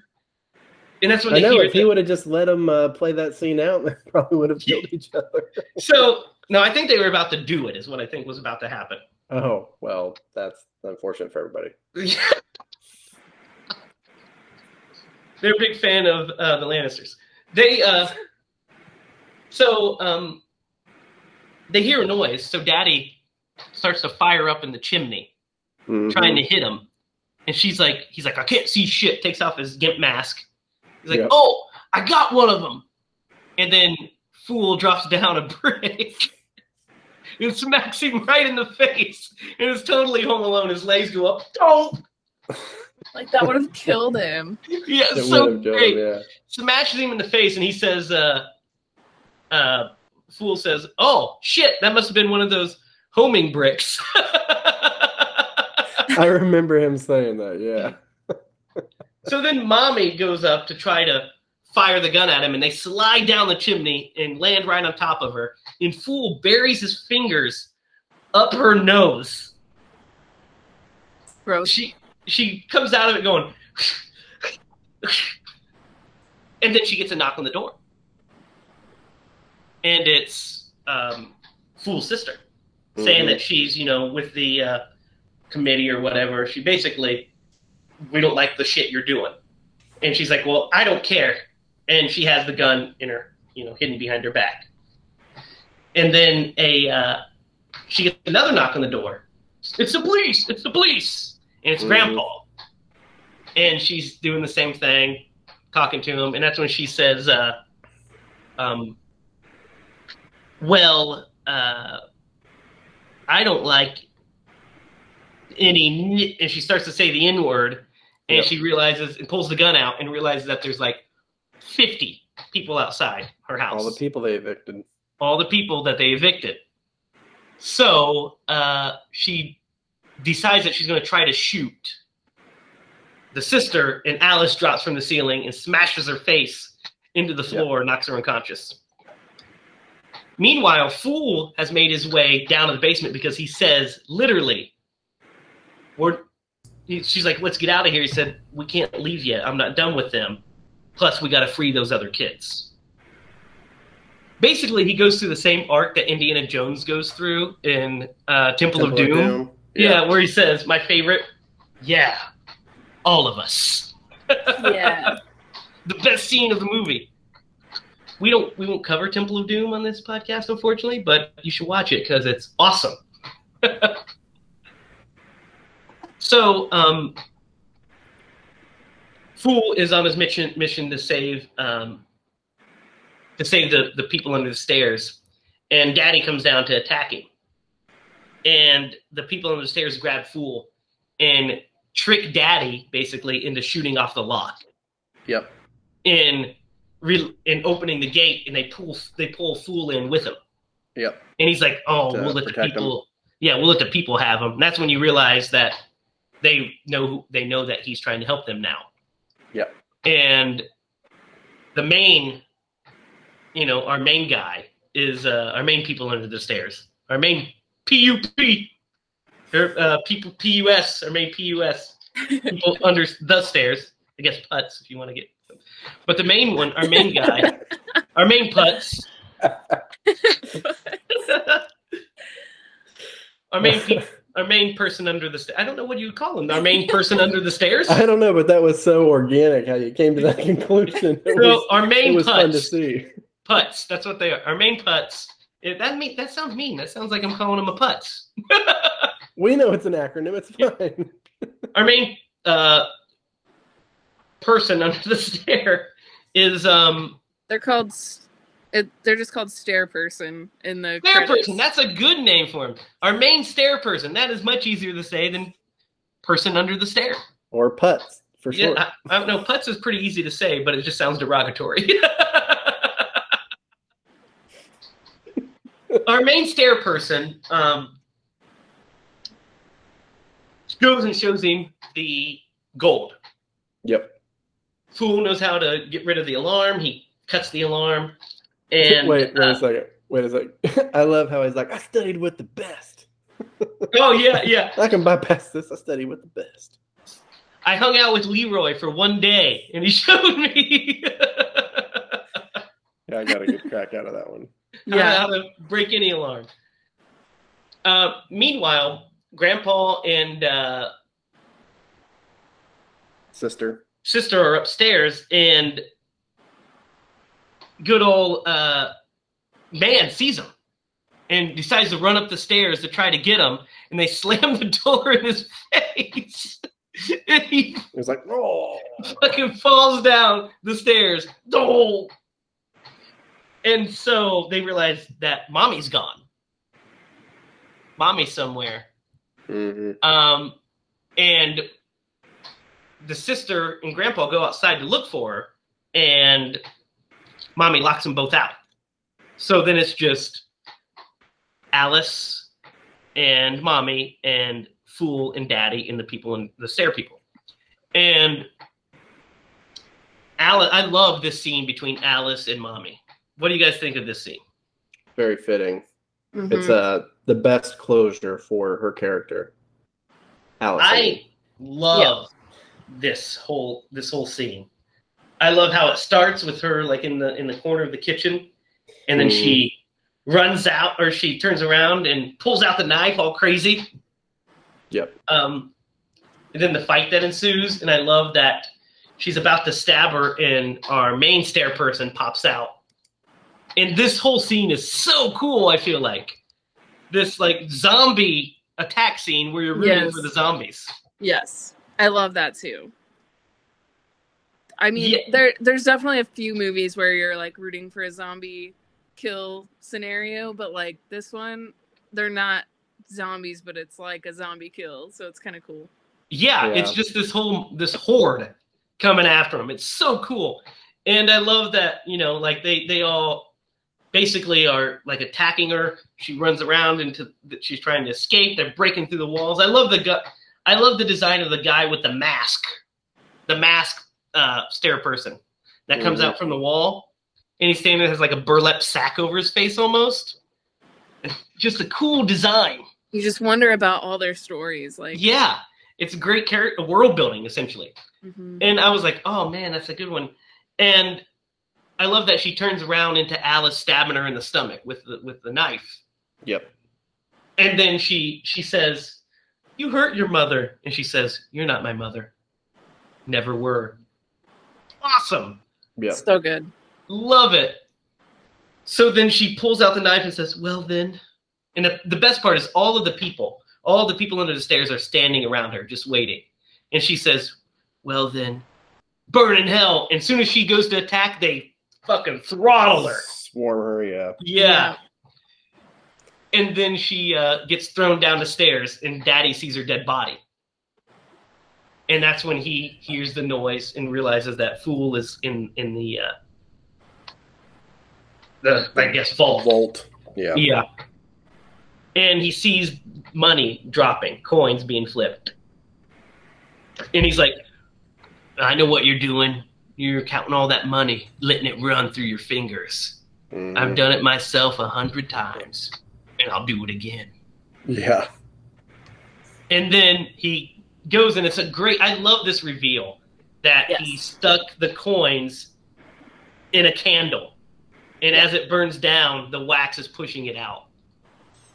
So I do think that is a great, like that would be a great way to do it as like a timed release. But I'm like, in my back of my mind, I'm like, man, there's no way he had time to set that up. Oh yeah, there was. He was over dealing with them, and the people under the stairs were attacking. He was doing all that thing. All he had to do was. Also, there's too many coins that keep falling down. He had it loaded, man. He had it loaded. Yeah. That's beside the point. Yes, it is a very clever way to give a time. So when Fool goes in and sees this mountain of money, we glossed over it, but he walks into the vault before this and sees this mountain of money and sees a box of dynamite as well. And he's like, so this is where all of the money from the neighborhood is going. These guys are taking it. So when Daddy comes in, Fool pops up behind him with the dynamite armed, ready to blow. And he's like, Daddy points the gun at him. He says, listen, man, I don't want to kill you, but I don't like you much. So it wouldn't bother me that much anyway. Yeah, I don't like you very much anyway. He's like, but I will do it. And Daddy decides to try his luck, and Fool blows him up, essentially. And so I wrote in my notes here, so Daddy flies into the water, hits the thing, and then falls into the water with Leroy and Spencer. But we never see him die. That is true. Is Daddy alive? He could be. He's all full of diseases, but did they keep He's Daddy indestructible? Did Wes keep Daddy alive in case they made a sequel? Is what I'm wondering. Yeah. Was this only going to be a standalone story, or is he like, if we decide to in the future follow another adventure of Daddy attacking somebody, then we'll keep Daddy alive because we know for sure Mommy's dead. She's got a slit throat, but Daddy, we don't see him die necessarily. Yeah, you're 100% correct. So I'm wondering if that was a conscious choice, or he was blown up and fell into the water. I'm sure he's dead, kind of thing. I mean, the only indication you really get was he went face down, but you're right. There is that little window that is open. Also, Karma, she be a biatch. He ended up exactly where he deserved. Yes, yes, he ended up like the people that he was butchering. Exactly. Yep. So earlier in the movie, Fool finds out that the house is rigged with dynamite, essentially, all over. There's dynamite throughout the house. So when he sets off this dynamite, it sets off a chain reaction through the house and blows money everywhere. And Fool just kind of sits down and, enjoys his work that he's accomplished.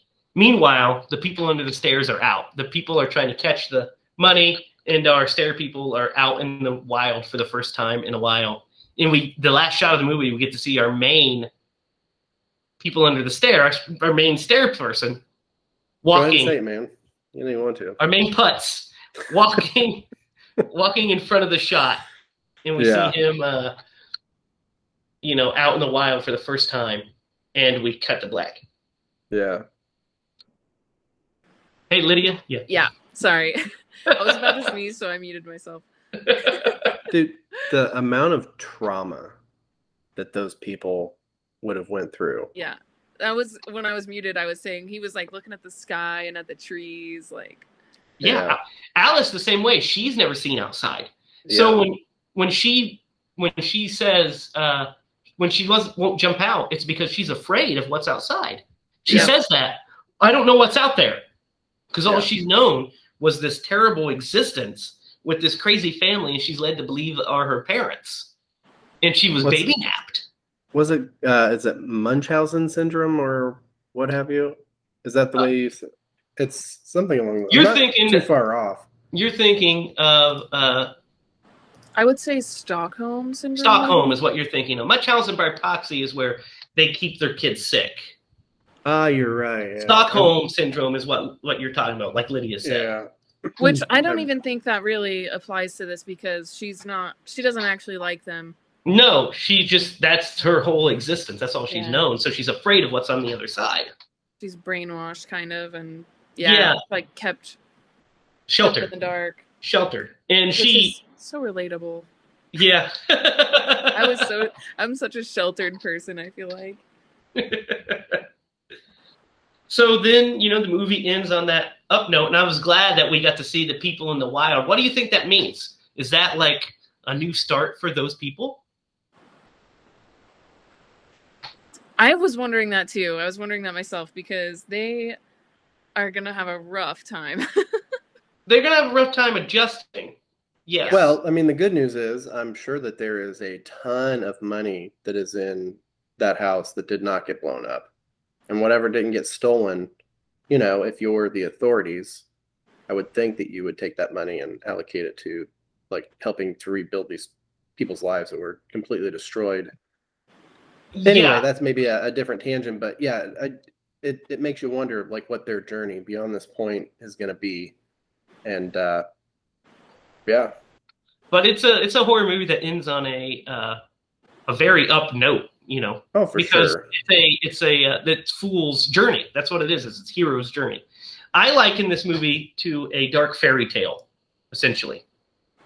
That's kind of what it is. I feel like it's a dark fairy tale that you have the hero coming in to save the princess locked in the tower.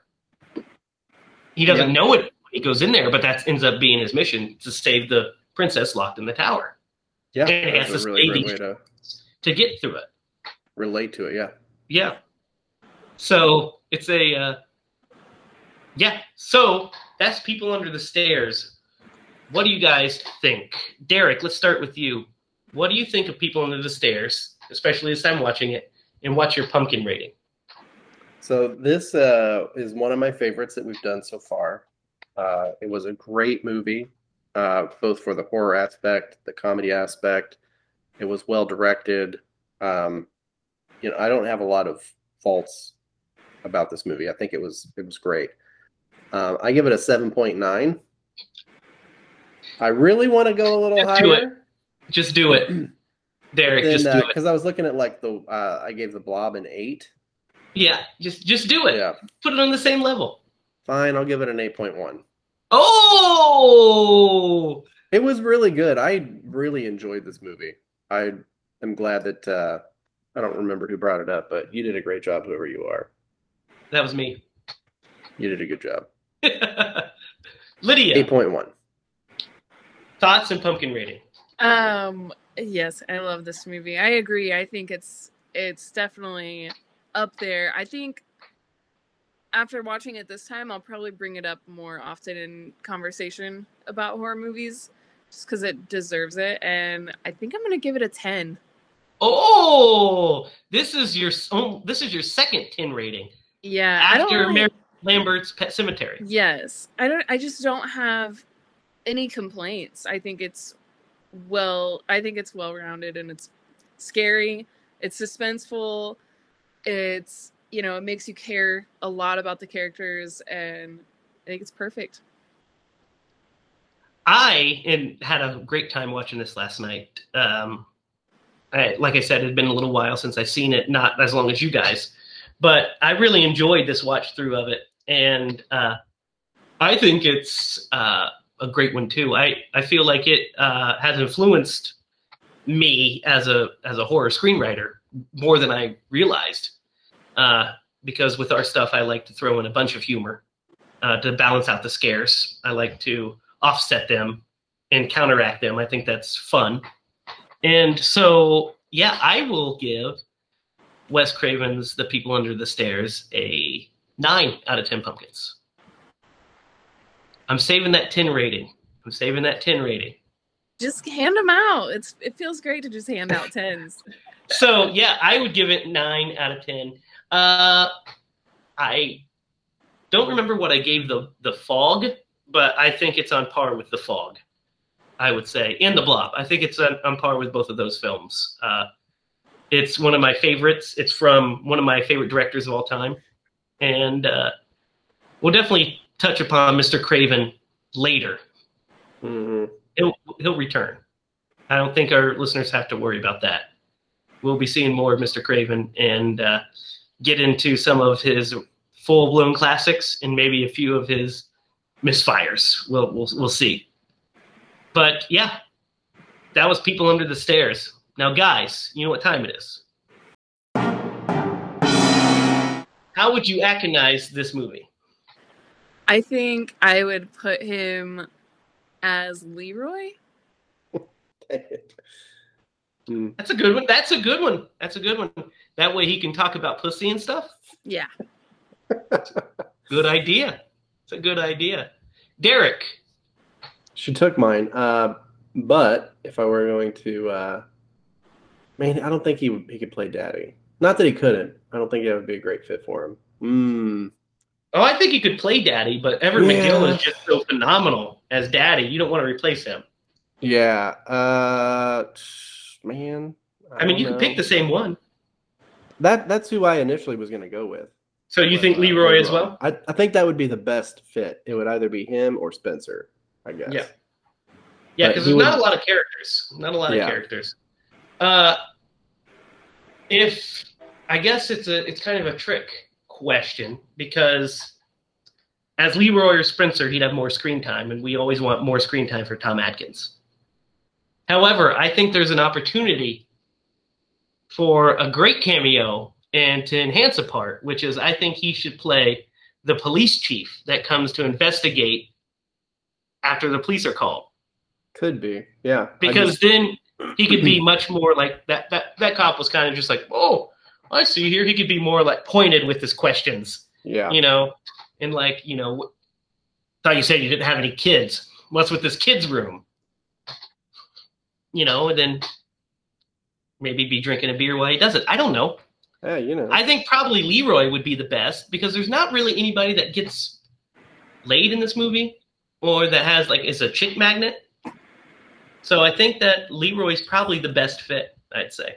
But Leroy is also supposed to be, you know, part of the story with the racial and class warfare. Right. So the cop would probably be the best role. Yeah. If you weren't going to replace Everett McGill as Daddy. Or you could put him as Roach. That's true. That's true. Yeah, I didn't go with Roach because, you know. Or he could be the Tom is a main bigger person guy. under the stair. Oh man! So wait there a we second. go. Wait a second. So these people are called stair person. Stair people, persons, yes. right? Yeah. Yes. Yeah. They're the lead one has a name unto his own. Does he? Yeah, he's the Stairmaster. That's a true story. He's the Stairmaster. Perfect. Stairmaster. Oh God! Why didn't I see it coming? That's going to have to be the Adkin role, you know? Yeah, he has to be the Stairmaster. We'll beef up the role, and he won't have the long hair. He'll just look like he's the only person under the stairs that just looks like Tom Atkins. Yes. So he's going to be perfectly fine, much older than all the rest of them, but he'll be the one that is the Stairmaster. Yeah. If he were, yeah, that's good. Good So, one. guys, any final thoughts on Wes Craven's People Under the Stairs? Anything we missed? I just wanted to point out that I can't think of a single other movie with a child star who is black, who is a hero in a horror movie. Or any other movie, really. Especially in 1991. Yeah. Right. When Wes wrote this movie, I do remember reading that like it was a story that he wanted to tell because he was pretty passionate about the class warfare and the racial discrimination and that of our society at that time. So he wanted to write a role for that. He nailed it. Movie about that. And so I think it's also great. He does another one actually, which we might get to eventually, which is he does another movie starring a primarily African-American cast when he does Vampire in Brooklyn with Eddie Murphy, which is a fun one we'll talk about one day probably. I did not realize he did that one actually. Yeah, that's a Wes Craven film. Yeah. That one's more pure comedy. then Right. And you have Eddie Murphy as the star. Yeah, not a child. Compared to Yeah. a child that not many people have ever heard of, you know. Yeah, But- absolutely. Whatever. This kid was on Mighty Ducks. I was gonna say And he was he's a Mighty Duck Sandlot, He's a He- ducker. Sandlot, and Oh, he Sandlot. was in the Sandlot. Yeah. Yep, which we all love Sandlot, right? we Yes. love Sandlot. Scream Bloody Movies approved. Yes. Yep.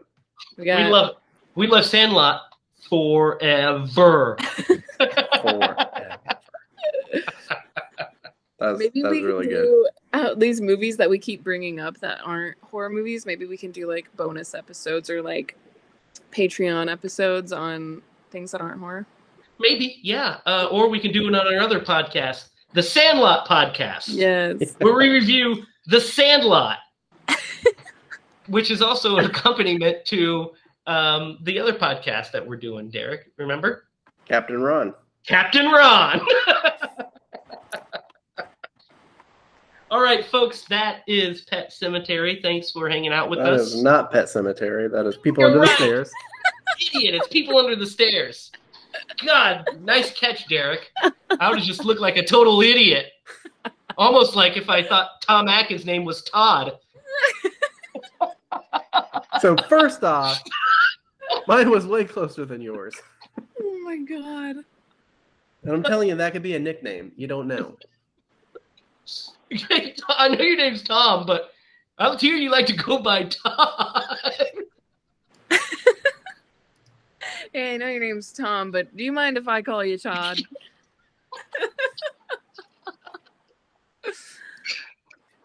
Just call him T and you're good. Like I can't Just not remember what Mr. it T. is. That one's taken. Mr.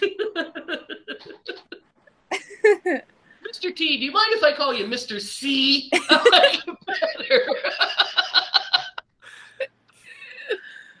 Dang it. Oh, I love you, Derek. That's good stuff. All right, folks, that was Wes Craven's 1991 People Under the Stairs. It's a classic. If you haven't seen it, give it a watch. Check it out. 4 Scream Bloody Movies, and messed that up completely, but just hang with me. I'll reverse it. So, folks, that was Wes Craven's 1991 classic That was Wes Craven's 1991 classic Pet Cemetery. People Under. Damn you, Derek! It's not Pet Cemetery. All right, folks, that's Wes Craven's 1991 classic People Under the Stairs. If you have not seen it, definitely check it out. For Lydia Judy and Derek Lemaster, I am Jamie Hiles, and remember, if you're going to scream, scream bloody movies. Oh my God, scream bloody movie, folks. Good night.